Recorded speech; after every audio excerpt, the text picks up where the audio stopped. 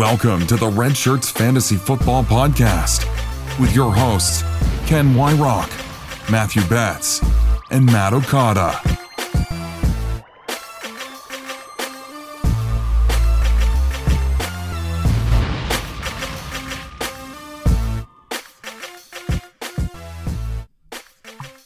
And welcome in to the latest episode of the Red Shirts Fantasy Football Podcast. Unfortunately, the voice you're hearing is not that of Kent Wyrock. This is Matthew Betts. I'll be one of your quarterbacks for the evening. Joining me is the other Matt, or Matthew. What do you go by, Matt or Matthew? There are a select few people who call me Matthew. Most of them are related to me by blood. Okay, Everyone fantastic. else calls me Matt or Okada, of Yeah, course. we know you as Okada, and that's what the people know you as. So Betts and Okada here tonight. We're doing a little bit of a special kind of episode series here over the next few episodes, where Okada and I are going to be breaking down more of these rookies in detail so that we can discuss, more about their college days and what their strengths and weaknesses are to make you as prepared as possible for your rookie drafts, which are happening right now, will be happening in the coming weeks. I know I've got a few coming up over the course of the summer, which is nice to kind of have them spread out. So whenever that time comes for you, we have got you covered and we've got you ready to go with some great rookie content.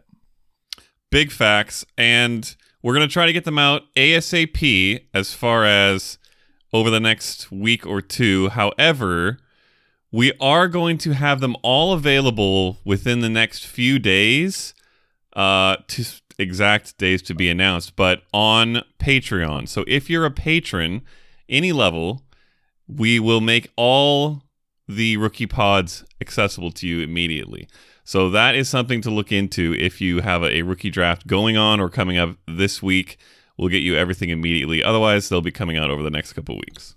Yes, absolutely. And you can find us on Patreon. Just go to patreon.com/redshirtsffpod. And you can also follow us on Twitter, Instagram, and Facebook. Look for all of the links for this content there as well. And we will be posting all over the place to get you your rookie content as soon as possible. All right, Okada, you ready?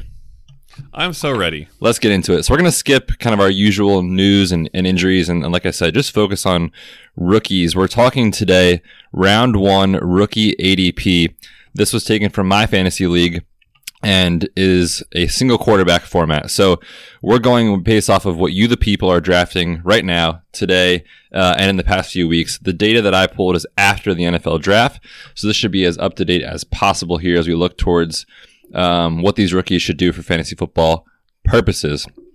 All right, starting at the 101 here. This is running back Josh Jacobs out of Alabama, selected by the Oakland Raiders in the first round with the 24th overall pick.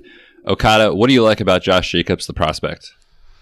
Okay, so the main thing, and you've probably heard this about Josh Jacobs, is he is pretty much 100% a tape prospect, in the sense that he did not have a lot of production at Alabama. He had 251 total carries over his entire 3-year career, and 120 of those came in his final season in 2018.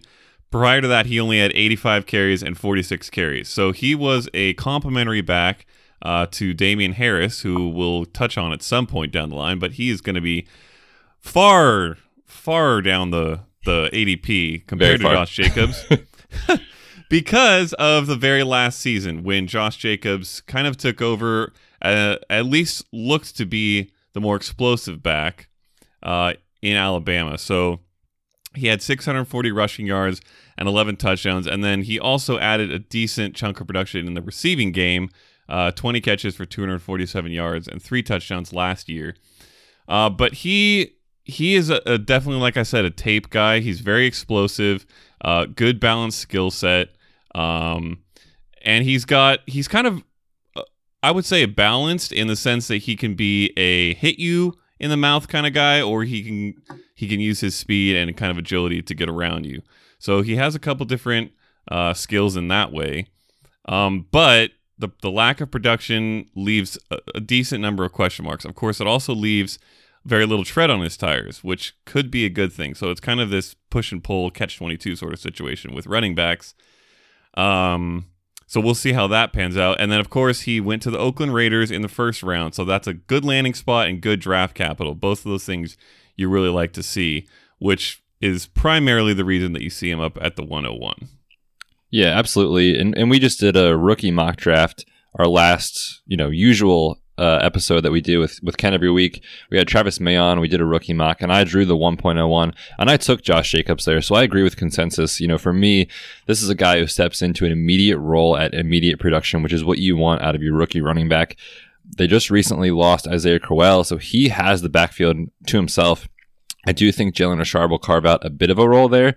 I don't think it'll affect his fantasy value much, but to me, there's not many backs in this league in today's NFL that are a lock for 225 minimum carries, and I think Jacobs, barring health, of course, gets that. I mean, I don't see how he doesn't, and I think that alone, you could argue, makes him valuable as a 1.01. You already brought up a lot of the things that I like about him as a prospect, and I love his toughness. I think he plays with a second level and a second gear, and you kind of just see him, when he wants to be agile and get around guys, he can, but at the same time, if he's coming at you and he wants to run you over, he can do that too. And he's got a history that I think lends towards that type of chip on your shoulder playing style, coming from poverty and all that kind of stuff. So this guy's motivated, he's got the opportunity, and he's definitely got the talent. So I like Jacobs a lot, and I'm definitely comfortable with him here at the 1.01.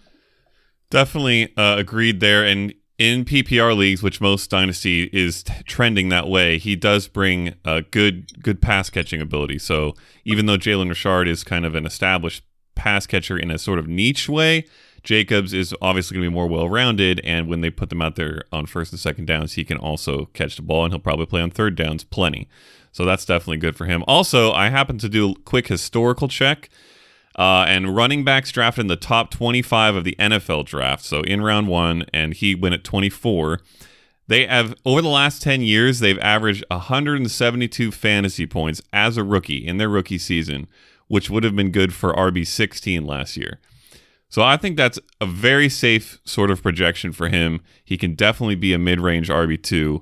And depending on how good the offense is, if AB especially, and also Tyrell Williams help stretch this offense in ways that it hasn't recently, you could see him potentially be even better than that. Absolutely. I think those are all great points. And when you look at that historical data, I think that makes him at least worth your consideration here at 1.01. Let's go ahead and slide over to the 1.02 in rookie drafts right now. And that's N'Keal Harry, the wide receiver out of Arizona State, drafted by Okada, your New England Patriots, with the last pick of the first round, 32nd overall. For me, Harry was my 1.01 heading into the NFL draft, and I can't argue with anyone who wants to take him there. So definitely okay with 1.02. Very talented receiver, tough. He's got the size, extremely athletic, and he can win in a variety of ways. I think that he is a guy who fits into this Patriots offense very well, given that they don't have a lot of depth behind guys like Julian Edelman and James White out of the backfield.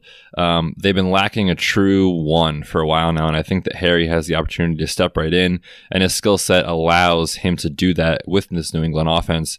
So I love the fit, and very excited to see what he can do there in New England. Yeah, he was right with Hakeem Butler for me as far as top wide receiver and really 101 overall. Jacobs is now in the consideration, I think, because he got a really good landing spot. I was concerned he would go somewhere else that's not quite as good. But coming in, I really liked N'Keal Harry and Hakeem Butler. Obviously, Harry got the better spot in draft capital, so that's why you see him up here at 102 in rookie drafts. And it's pretty much everything. He has got pretty much everything. He's big as all get out, 6'2 and a half, basically 228 with a 78-inch wingspan. But he's also extremely athletic. He ran a 4.53 in the 40. He benched 27 reps, which is obscene. Him and DK Metcalf both completely broke the charts as far as speed and strength in that aspect of the combine. He had a 38 and a half inch vertical. So athletically, he's certainly phenomenal, dominant sort of receiver. And like I mentioned on our last pod, I've seen him in person, and it looks scary. He looks like a guy who can absolutely, yes, he will dominate cornerbacks of any size pretty much in the NFL, especially if he has an accurate passer, which of course he does. And then from production standpoint, also great, 1,000 yards in each of his last two seasons, 70 plus catches in each of his last two seasons. So he has pretty much everything you want to see. And when he fell into this landing spot, I think he locked himself in as the top receiver, because however much longer Brady is there, I think it's going to be 2 or 3 more years. So it's certainly going to give you a good chunk of production with Brady. But I'm confident that whether it's Jarrett Stidham, who the Patriots also drafted this year, or whether they sign somebody as a bridge quarterback, whatever situation they end up with once Brady retires, if Belichick is still there, they're going to do just fine from that standpoint. So I think he'll continue to get production. But certainly while he has Brady, you can't ask for a much better quarterback to hit you where you need to be hit. And like you mentioned, he can make all the catches, run all the routes. He's an extremely good contested catch receiver. And in a strange way, looks like he's smaller than he is when he's playing, just by how he runs, how he moves. But then when he's going up to beat someone one-on-one in the red zone, you can tell, oh, wait, that guy is gigantic, and he'll probably come down with the ball.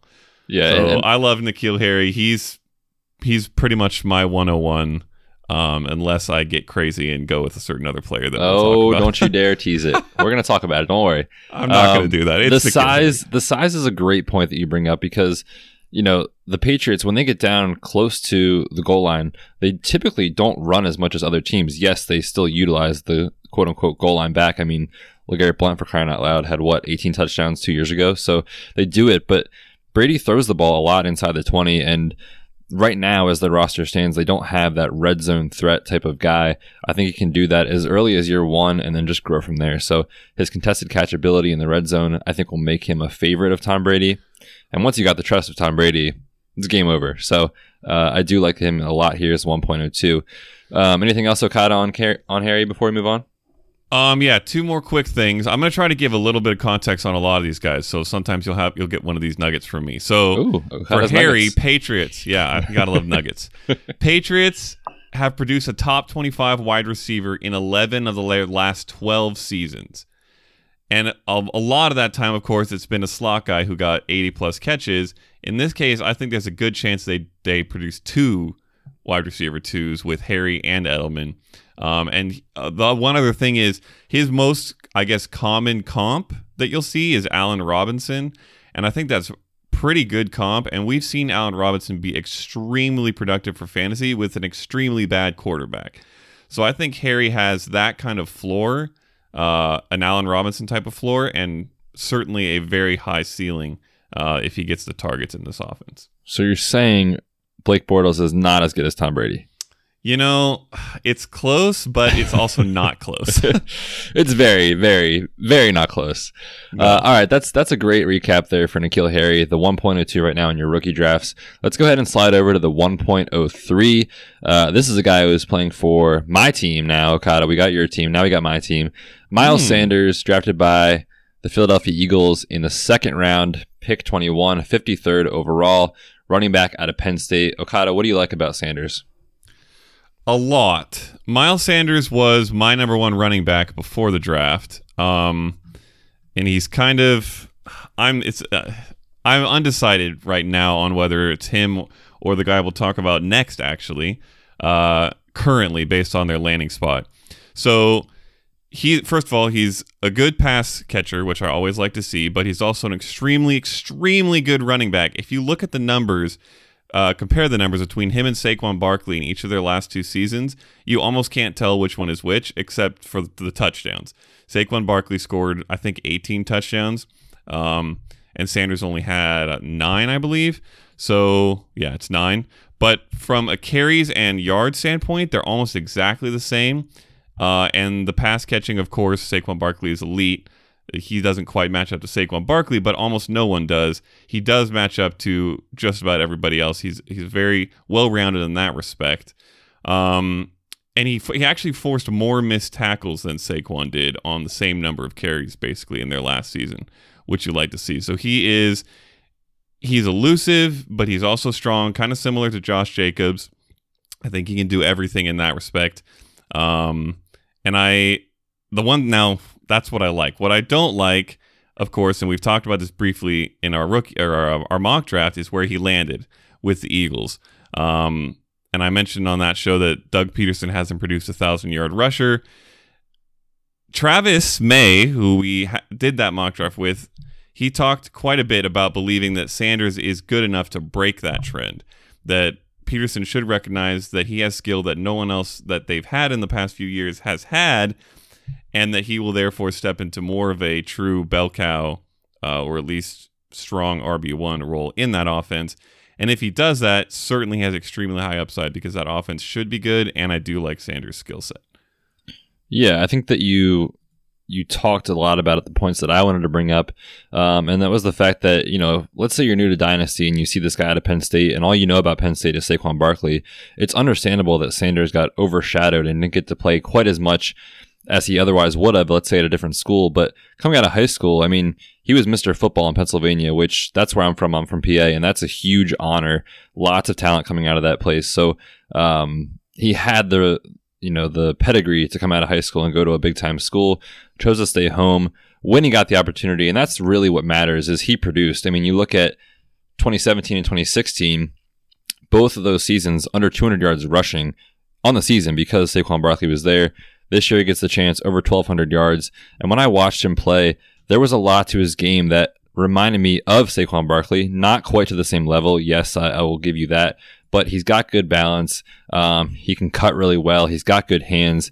And sneaky fast. I mean, I didn't think he was going to run a 4.49, but that was surprising to see. So if you can translate that into, his game a little bit more at the next level, I love him there.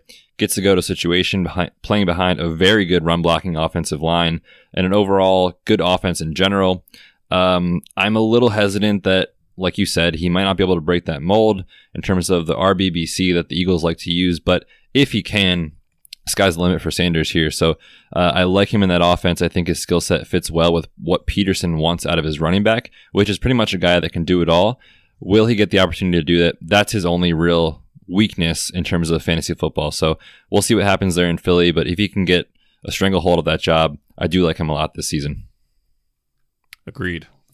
All right, that brings us up to the 1.04, which in rookie drafts right now is David Montgomery from the Chicago Bears, another running back.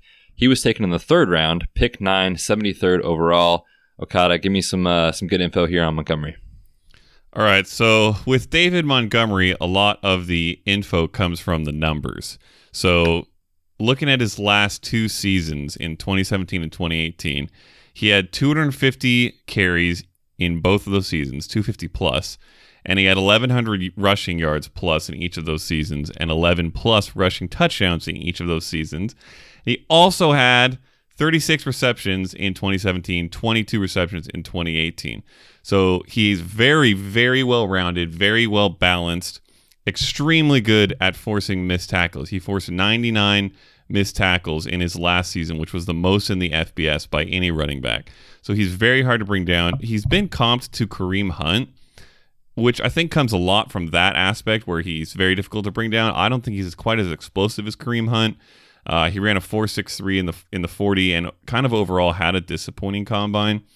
Improved on that a little at his pro day, but you have to take that with a grain of salt. So I think kind of from an athletic standpoint, those numbers are pretty accurate in the sense that he's not going to be the most game-breaking running back, but he is going to be reliable. He can carry a heavier workload, and he can force missed tackles at a very, very high rate.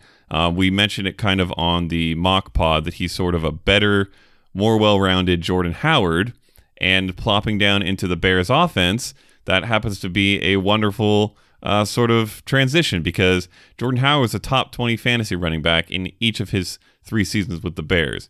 So, and we're saying, and I think it's pretty factual, that Montgomery is better than Howard. Certainly more well-rounded, certainly should get more in the receiving game than Howard, because Howard hardly got anything ever because he's terrible at it. But that's good for Montgomery because it means Tariq Cohen will not be in there on every 3rd down, which means Montgomery could potentially even get a higher touch count than Howard got, which was always a decent workload on his own. So he should be very reliable. I think he should give you a safe, consistent RB2 floor for his first few seasons at least. He's the guy that I have kind of right there with Miles Sanders as far as first running back on my boards. It's going to be maybe a little bit team dependent. If you think you can wait a season a little bit more, you're not quite as desperate, and you want to try to go for an upside guy, maybe it's Miles Sanders. If you just don't even have an RB1 and you really need to slot someone in there who you know can give you strong production right out the gate and be reliable, I think it might be David Montgomery.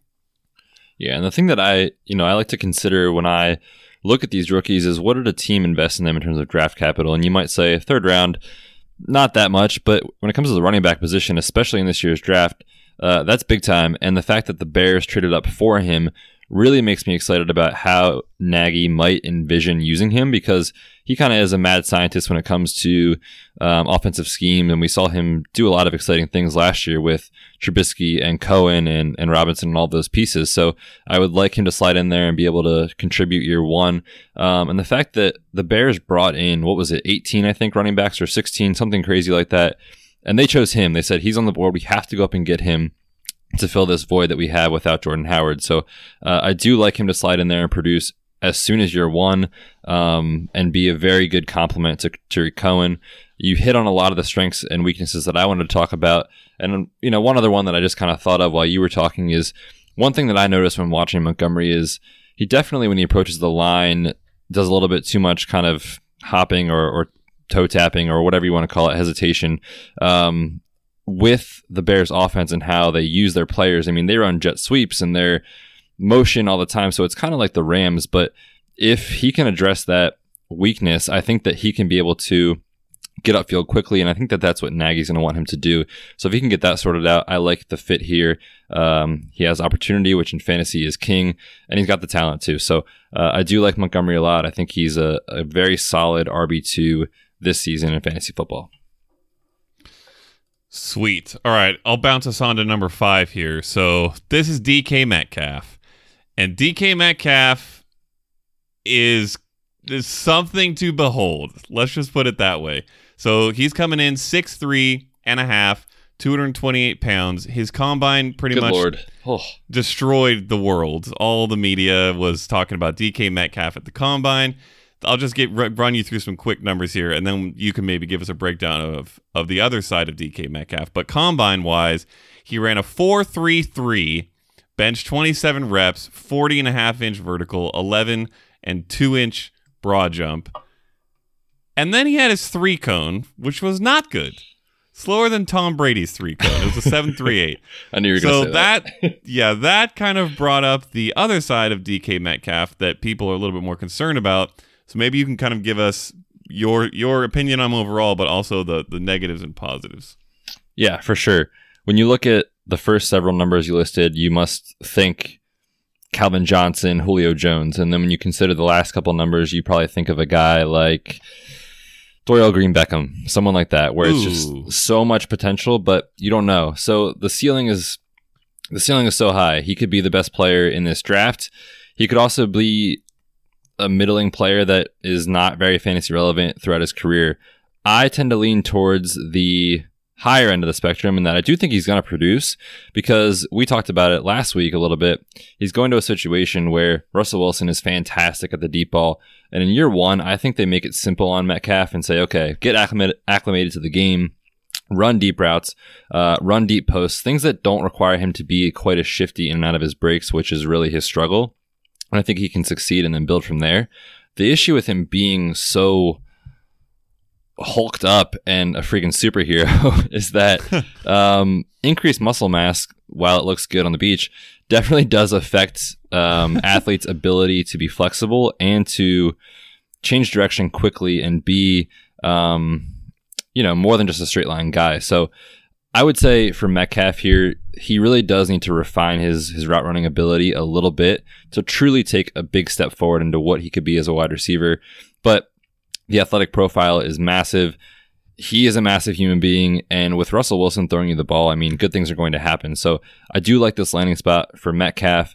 I think that his strengths will probably outweigh his weaknesses, but I'm not projecting Metcalf to be a wide receiver 2 this year, or maybe even a wide receiver 3. I think he has those weeks, but I think really his success is going to come in 2020 after he has a year under his belt and he can really grow into what an NFL wide receiver should be.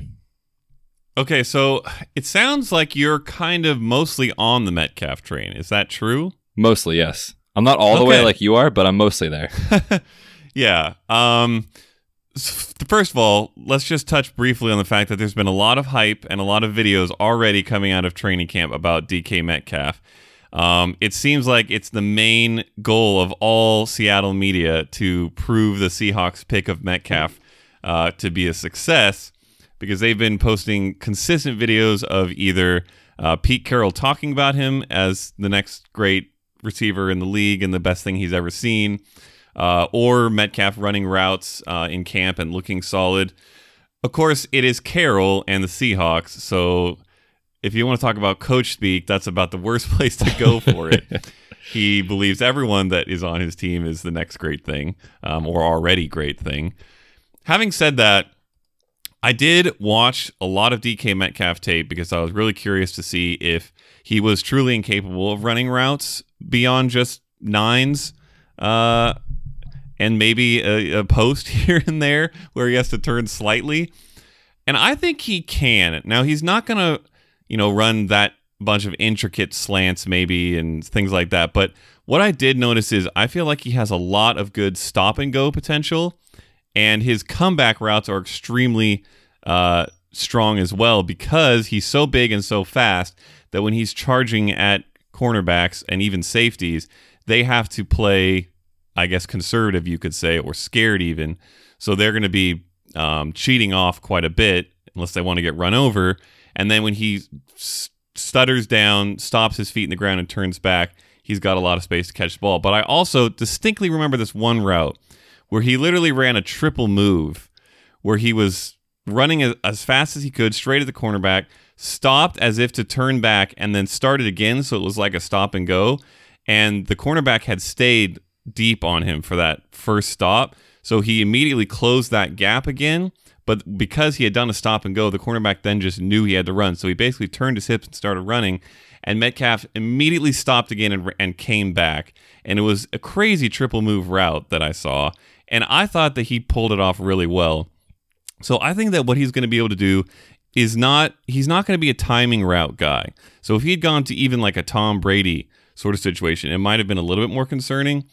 But I think that he's going to be a guy who creates space with his athleticism, runs some comebacks here and there to get first downs, and then blows by guys for deep routes most of the rest of the time. And I think he can also develop a little bit more of the route tree as well. So I think I'm more on Metcalf than maybe a lot of people are now, especially in the fantasy community where there was kind of a lot of poo-pooing. I think that the NFL community more in general saw the combine and started freaking out and thought he was incredible. And the fantasy community said, oh, he doesn't have production and he can't run routes. He's just a big superhero.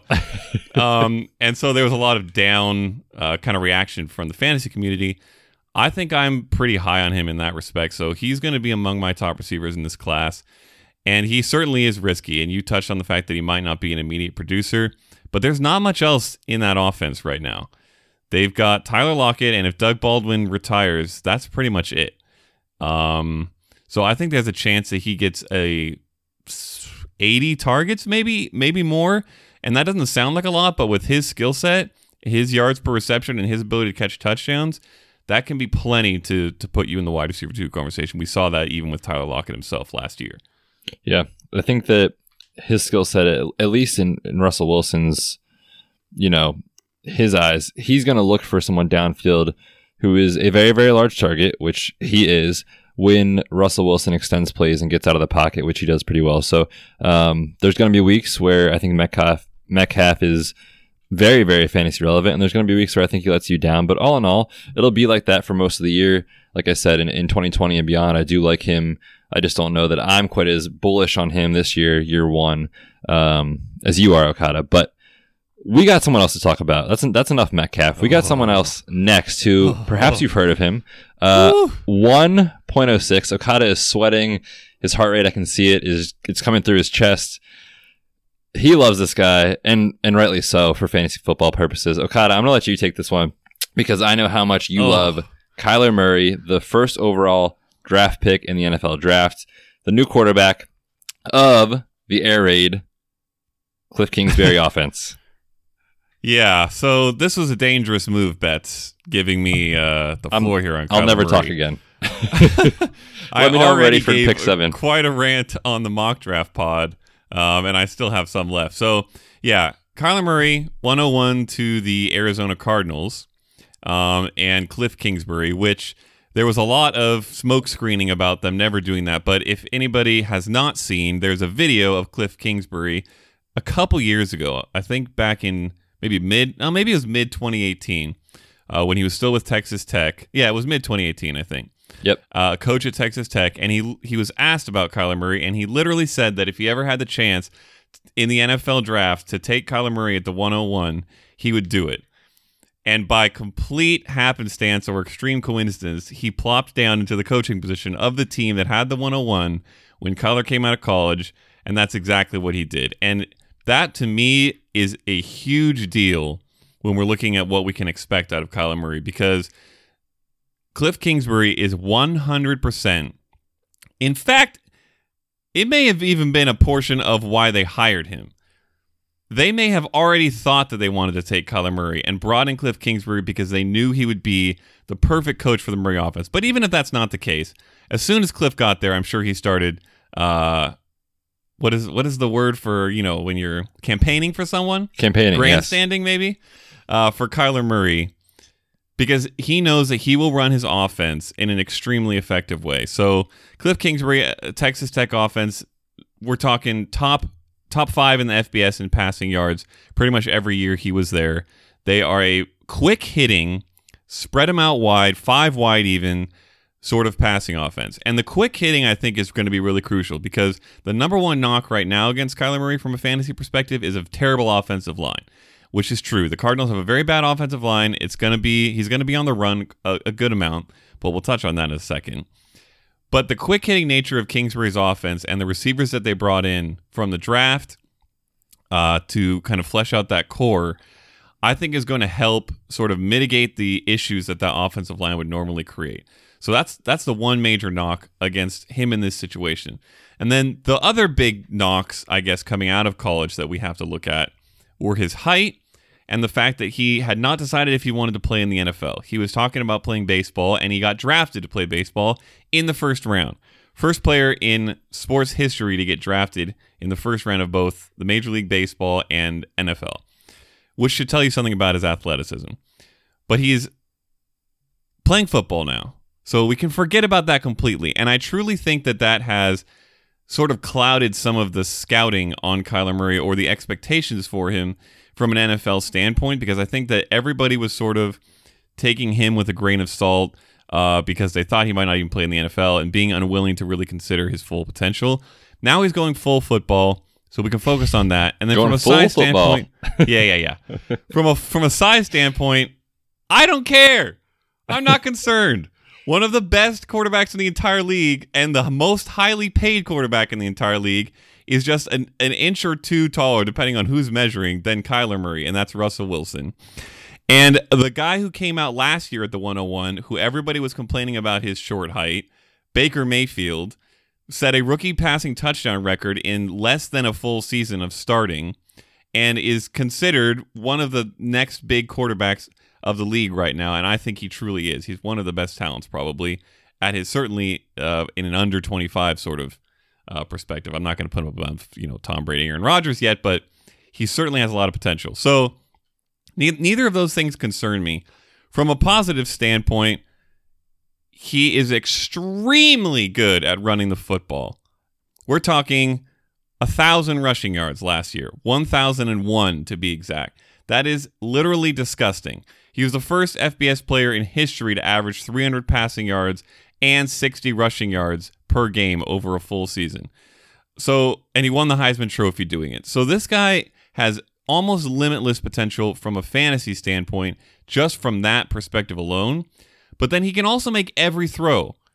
And he can make it on the run. He can make it from the pocket. He can throw deep, which you think he's a little guy. Maybe he's not that strong. Incorrect. His baseball arm shows when he's throwing the football. He has, I don't want to say Patrick Mahomes' ability from a throwing and including throwing on the run standpoint, because at this point I'm not sure if anybody has quite Patrick Mahomes' ability. It's not human what he does.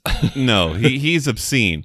But Kyler Murray is closer to that than maybe to the average quarterback in the sense that he can make incredible throws from anywhere on the field, pinpoint accuracy. And I like the receivers that they brought in. They're going to be young and obviously a little bit inexperienced. The 3 rookies in Hakeem Butler, Andy Isabella, and Keyshawn Johnson. But I think all of those guys can bring something valuable, and Larry Fitzgerald's still there for this year. I think he's going to have the weapons. Don't forget David Johnson out of the backfield. I think he's going to have the skill. I think he's going to have the dedication from his team and his coach and the one-on-one pick. Everything for me is funneling into Kyler Murray being an absolute beast for fantasy and in the NFL, but especially for fantasy with those rushing yards. So I am as high as you can get on Kyler Murray at this point. I've been tweeting about it over the last few days. I love, love, love him. And if you want good advice on your rookie drafts, you might not want to ask me what to do with Kyler Murray because I'll probably tell you to do something stupid. So, Betts, maybe give us another perspective if you have one, or just temper me a little bit, and then I'll go silent for the next 20 minutes. You are gaga for this guy. The look. I wish everyone could see the look in Okada's eyes. He gets so happy. His face is all red. It is. It's the potential is. I agree with you. Is through the roof for what he could do in terms of fantasy. You hit on his athleticism, you hit on his arm strength and his arm talent. There's a specific throw that I'm picturing in my head of playing Alabama in the college football playoff where he is on the run and making a ridiculous 45-yard throw to a player running a post and just drops it in there on a dime. So the arm talent is there. You can't question that for sure. I think the biggest knock people are going to have against him, which you said is his height, but in this offense, it's fit for him. It is fit for his ability to get the ball out quick, to playmakers, which they surrounded him with in the NFL draft, like you said. So I do think that there's a lot of potential. I'm starting to warm up to the idea of Murray being in this range where he should be in terms of a one quarterback setup. Obviously, if it's super flex, he's a locked 1.01. Don't even think about it. Don't trade out of it. Take him. I'm very excited about what he can do. I just don't know that it's going to be as big as you think it's going to be right away. We'll see. I honestly, when we get to our redraft rankings and we kind of revamp those with rookies, I'm not going to be surprised if I have him as a back-end quarterback 1 simply because you hit on the rushing.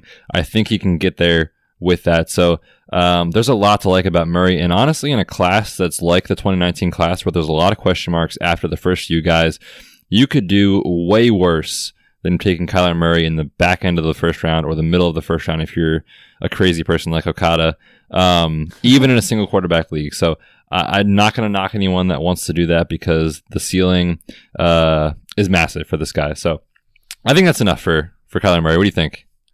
It is. I just have to say one thing that doesn't have so much to do with him as it has to do with me. I just checked my dynasty rankings on redshirtsfantasyfootball.com. Because I threw the rookies into my overall dynasty rankings, and I wanted to remind myself where I ranked him. Oh boy. For dynasty, and I have him at number 4. Oh gosh, the number 4 dynasty quarterback. I am out of control, Betts. Somebody needs to put me down for a good couple months so that this can blow over. Yeah. If anyone would like accurate advice, please check out the rankings, but also check out Kent and my rankings as well. Ignore Okada's there because that's going to skew consensus a little bit. Yes. No, I'm just giving you a hard time there. Honestly, man, I can't blame you. I could see a scenario next year where he does end up in the top 5 for Dynasty. I think for right now, you're absolutely crazy for doing that because there's so many other quarterbacks that I would take above him, given their track record and their history. But We've talked a lot about Kyler Murray. Let's move on and get to some more prospects here because we're only halfway through. The next guy we got to get to here is number 7 off the board. That's TJ Hawkinson, the tight end for the Detroit Lions, was taken in round 1, 8th overall pick by those Lions out of Iowa. He's a guy who we talked about last week. I like him a lot. He profiles as a very complete tight end, meaning he can do everything the tight end should do. He can block very well. For the running and passing game, strong hands, can run good routes. So he's a guy who I think has the complete package. I'm just not sure that year 1 is the year that it happens for Hawkinson.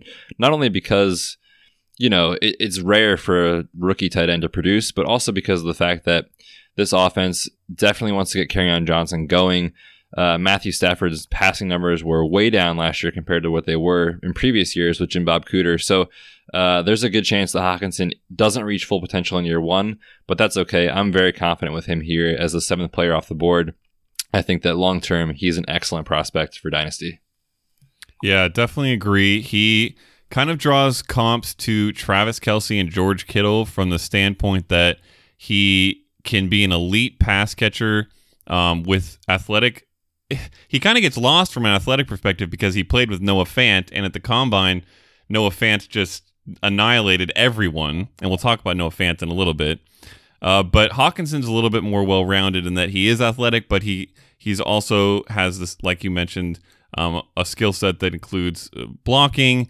He has very good hands, good body control. He can run routes, pretty sharp, crisp routes, actually.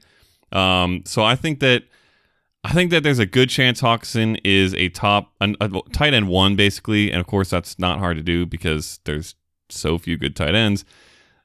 Very quickly, I don't feel confident about that team overall and that offense, so that's a little bit concerning.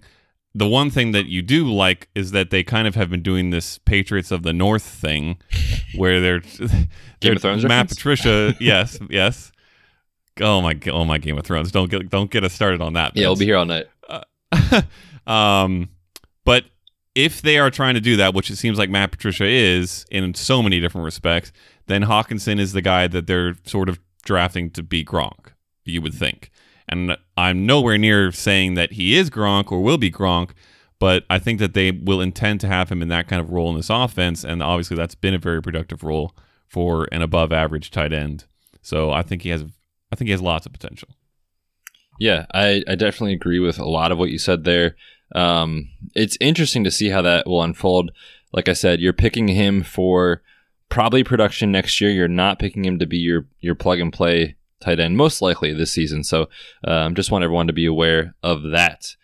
Moving forward to number 8 here, A.J. Brown, Tennessee Titans wide receiver. He was taken in the 2nd round, 51st overall pick. He's a guy who played alongside DK Metcalf, who we just talked about a little bit ago, but a very different play style. Okada, give me some things that you like about Brown's game that are different than his teammate DK Metcalf. Yeah, they almost complement each other with an opposite sort of skill set in every way, which made them a successful little duo at Ole Miss. In the sense that, and A.J. Brown's not unathletic. He ran a 4.49, which is plenty good. But he's not the dominant athlete that DK Metcalf is. But what he is much more of a technician, a good, strong route runner, excellent slot receiver with really good hands and the ability to separate underneath on those kind of short and intermediate routes. Unfortunately, his landing spot is rough, and we touched on this on the mock pod, but we do not know what's going on in Tennessee from a quarterback standpoint. Whether Marcus Mariota is going to get healthy and become what he was supposed to be, whether he's going to be off the starting gig within a few games because of one of those two issues, and Ryan Tannehill is going to be the quarterback. Whether they're both going to suck it up for a whole year and the Titans are going to just draft someone in 2020, which there will be plenty of guys to do, and that could actually be one of the best situations for A.J. Brown. But he comes in and kind of provides a similar complement to Corey Davis as he did to DK Metcalf at Ole Miss. Now, obviously, Corey Davis is much more refined than DK Metcalf, so they're not quite as opposite in that sense. But A.J. Brown is going to be I don't want to say excellent, but a good short and intermediate range target for whoever the quarterback is there. And he should be able to take the passes that are anywhere near him and run with them and get some yards after the catch and be a strong slot receiver. So the production looks good from A.J. Brown, certainly better than Metcalf, which gives you some confidence. The landing spot, not so much. But what's your take on him? Yeah, he's a guy that I liked a lot going into the NFL draft, and then like most people, I think, the landing spot just is causing him to fall here. If you look at rookie drafts before the NFL draft, I mean, people are taking him at 1.01, 1.02. So the talent's there. That's not really a concern. The concern, like you said, is Marcus Mariota for real? And if he's not, do they go get someone good to replace him that can step in and get him the ball? Because he is a guy, like you said, who excels with the ball in his hand. So if he can take, short to intermediate routes and run with it, so to speak, and quite literally run with it, I do like him a lot. I'm just concerned about passing volume as well there. Now they have Adam Humphries, who they paid in free agency. So they've been saying all offseason that they're probably going to lean more on the run with Derrick Henry. And if they do that, then I'm hesitant that he does much, if anything, in year one. But long term, we're playing Dynasty. So long term, this guy can be very productive in this league. I do like him a lot, and I would still be comfortable taking him anywhere after probably 1.05 to 1.06. From that point on, it's pick your poison. Who do you like the best, and who do you want long term? I think long term, he's a solid prospect. Definitely. All right, I'm going to let you start on this next one because I think you have a different opinion and a little bit more complete of an opinion on Paris Campbell coming at the 109 wide receiver out of Ohio State and now on the Indianapolis Colts. Got drafted towards the end of the second round, so he got round 2 capital, 59th overall. What are your takes on Paris Campbell? I think Paris Campbell slides into this offense extremely well, to be honest with you. I think it's going to be year one more of a good for NFL versus good for fantasy year there for the Colts, because he is a guy that I think complements what they already have in T.Y. Hilton and Devin Funchess very well. Funchess is a plotter, but more of a red zone kind of threat. T.Y. Hilton is dynamic, get deep. He can run the intermediate routes. I mean, he literally can do it all. And Paris Campbell, with his speed, he can work downfield. He can also work a lot in the short game, running jet sweeps and screens and things of that nature, which he did a lot of at Ohio State. It's kind of funny the way that they used him at Ohio State, because you see a guy with 4.33 speed and you think he must have been a deep guy, a burner, but he didn't really get utilized that way. So I'll be interested to see what happens there in Indianapolis. Do they use that skill set and they use that attribute to their advantage and, let Andrew Luck toss a few deep ones to him, or do they keep him underneath like he did at Ohio State? I think the learning curve is going to be there for him in year one because he didn't run a very extensive route tree while at Ohio State. But I think, to be honest with you, that was more the result of what Ohio State runs with their offensive perspective versus his weakness. So if he can learn a little bit more from T.Y. Hilton, I like Paris Campbell a lot as a prospect, and I'll be intrigued to see what he does there. Not necessarily this year, but 2020 and beyond. Well, they did put his locker right next to T.Y. Hilton's, and I think Paris Campbell said something about being attached at the hip to Hilton. So hopefully he can learn from him. Smart guy. In that respect. Paris Campbell is a really interesting and hard one for me because I went and watched all his receptions from last season, and there was 90 of them. He certainly was a volume guy. And it's funny because, to me, I saw less route running ability from him than DK Metcalf. But that's not necessarily his fault, in that you kind of touched on it. They ran him so much on screens and those little shovel pass things that are popular in the NFL now. That's literally all they did. It's literally all that they did. I think when Travis was here last episode, he said they threw it to him deep like 2 times. Deep being like more than 10 or 12 air yards. I forget what he said. But it was insane. And every time they got down in the red zone and Paris Campbell was targeted, it was one of those little targeted quote unquote. You guys can't see my quotey fingers. There's lots of air quotes happening. The little shovel pass things, and then he dominates with them because he's 4.31 fast. And he was an incredible kick returner for a couple seasons as well, which is actually can be a good predictor of wide receivers in the NFL if they get the right situation and opportunity. So it is 100% for him going to depend on what they decide to do with him in Indianapolis. And I don't think that they're going to limit him as much as Ohio State did. But if they do, he could end up being sort of like a Percy Harvin-ish sort of player, which isn't necessarily horrible. Percy Harvin had some upside for a little bit, and then injuries and things kind of knocked him out of the league. But that sort of gadgety, Just get him in space quickly, and with the ball in his hands, let him do what he does, which is run around people and pass people and burn them for touchdowns. So, but he's certainly not going to get the kind of targets, I don't think, that he got at Ohio State in his last season. He's not going to have 90 receptions because they have too much else on that team. And Andrew Luck loves his tight ends, so I think they're going to get plenty of those targets. T.Y. Hilton's going to get targets. As much as we hate it, you know who.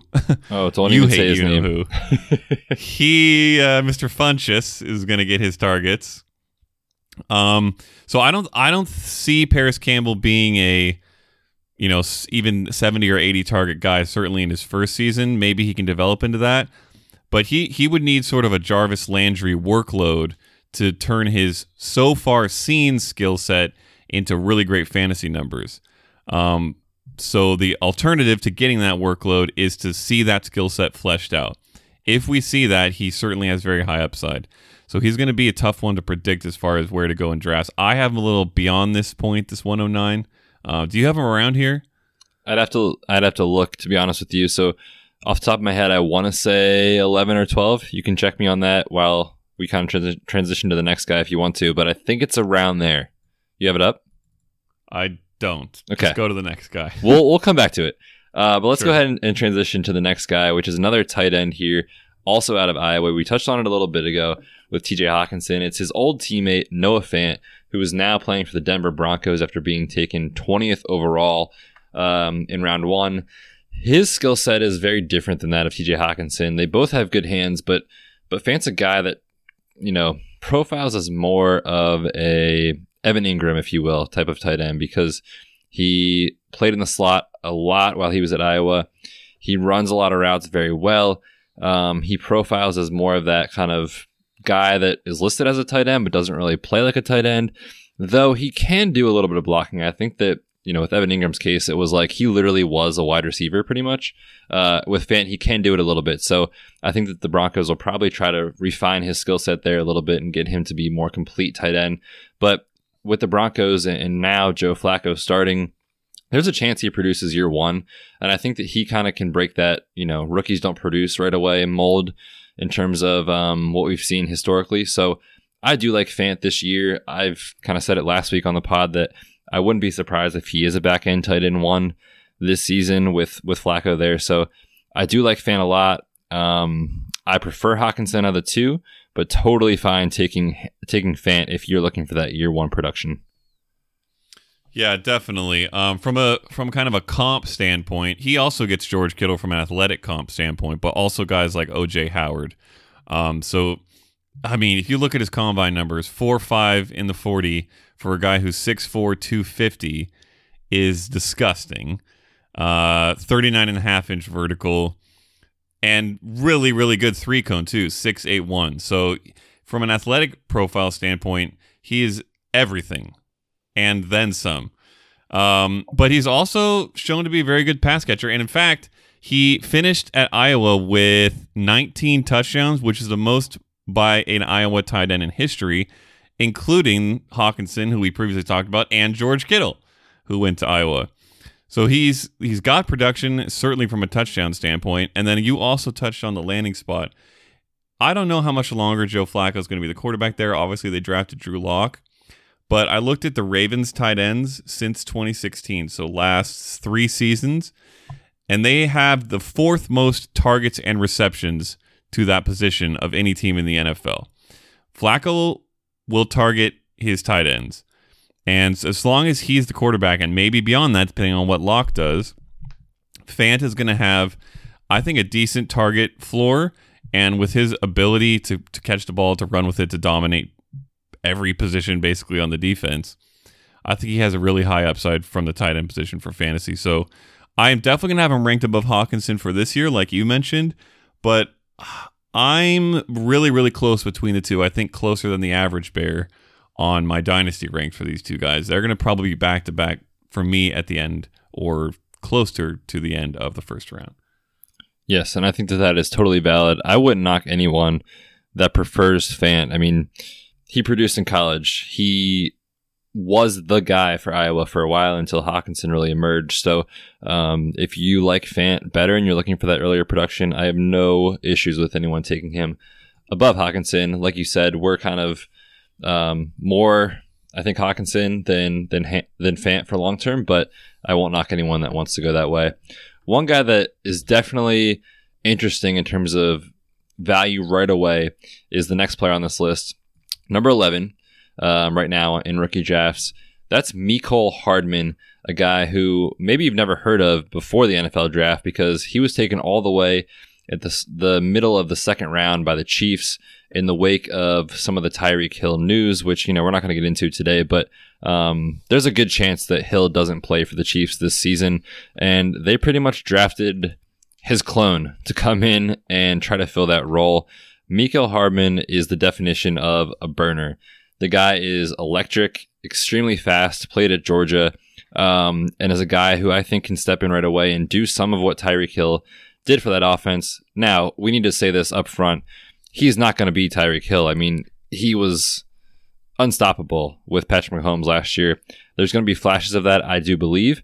However, I don't think he's going to have the same production and skill set that Tyreek Hill has. But if he can kind of take a step forward here in terms of his skill set, that is Hardman. The sky's the limit, especially with Patrick Mahomes there. And the only other guy to really compete with for targets right now is Sammy Watkins. We know that he has a lot of injury history and concern about being on the field and healthy.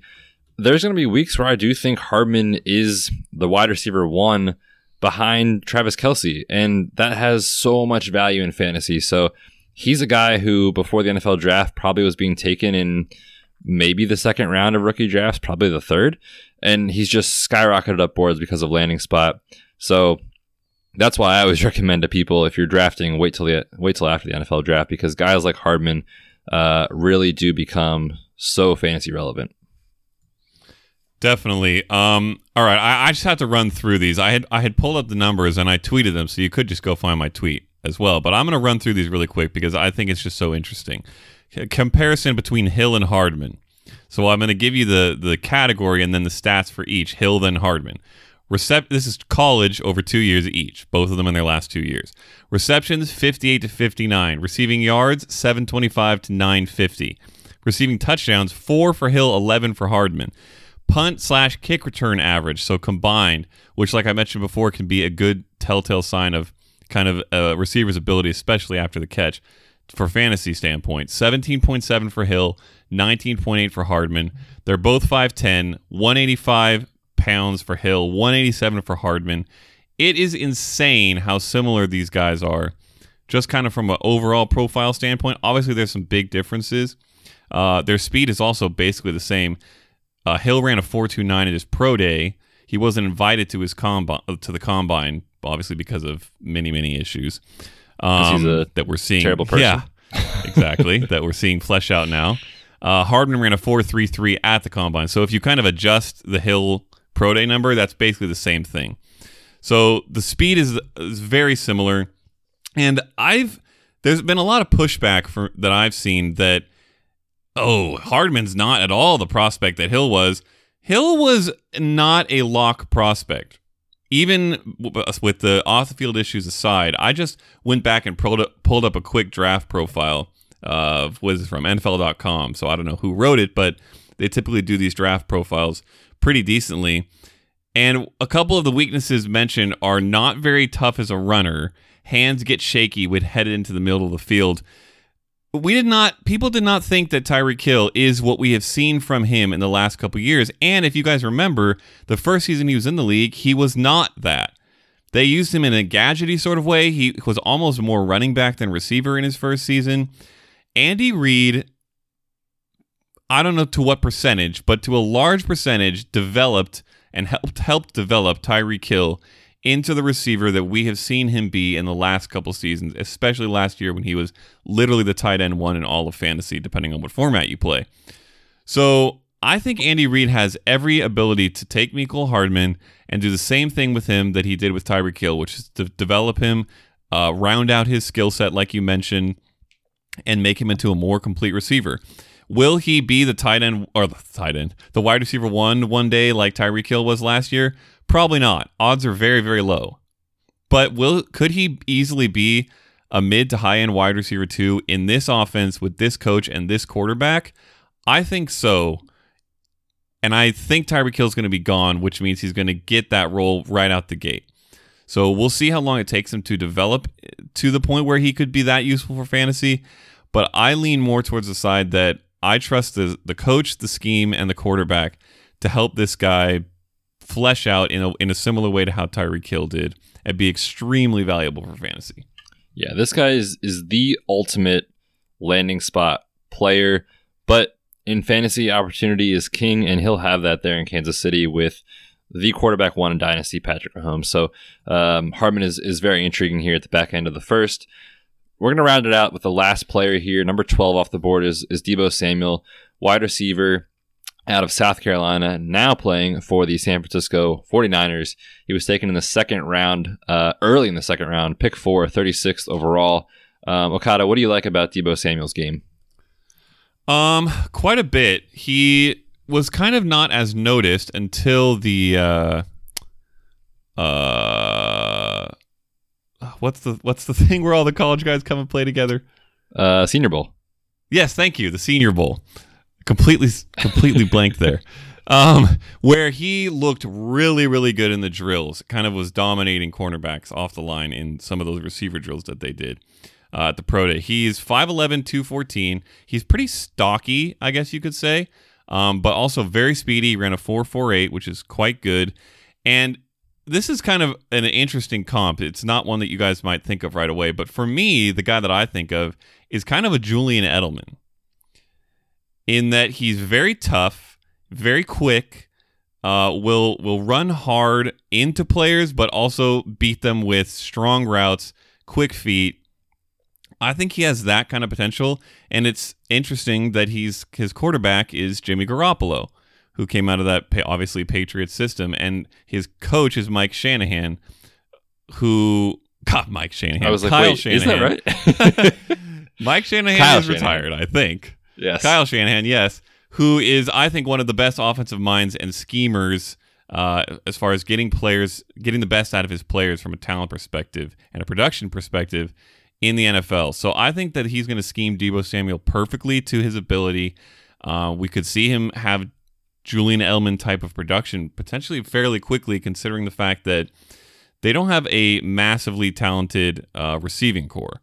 Obviously, they have George Kittle. He's probably their best pass catcher at the tight end position, and they have Dante Pettis, who they drafted last year, and is somewhat similar in some ways, but a little bit more of a field stretcher, a little bit more of a deeper down the field kind of guy. I think they complement each other pretty well and can both be very productive.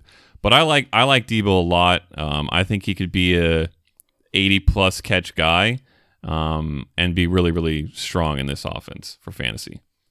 Yeah, there's a lot to like about Deebo's game, and you hit on a lot of the points that I was going to bring up too. And one thing that I wanted to kind of bring up with Samuel is his game allows him to play at a variety of positions, and I think that Shanahan's going to allow him to do that.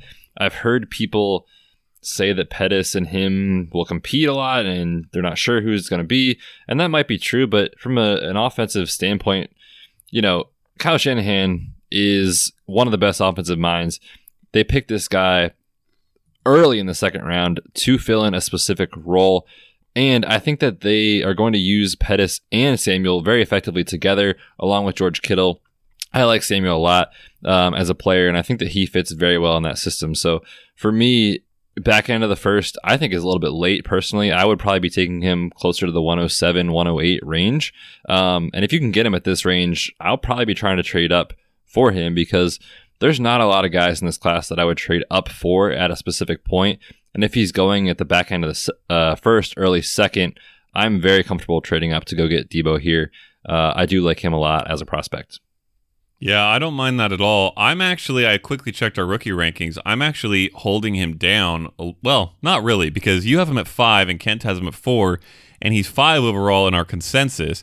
I have him down at 9, which I think I had him higher than that originally and then dropped him down a little bit. It's probably just got obsessed with Kyler Murray and decided that he had to push everybody. Yep. It's like Kyler Murray and then 3 blank spots and everyone else.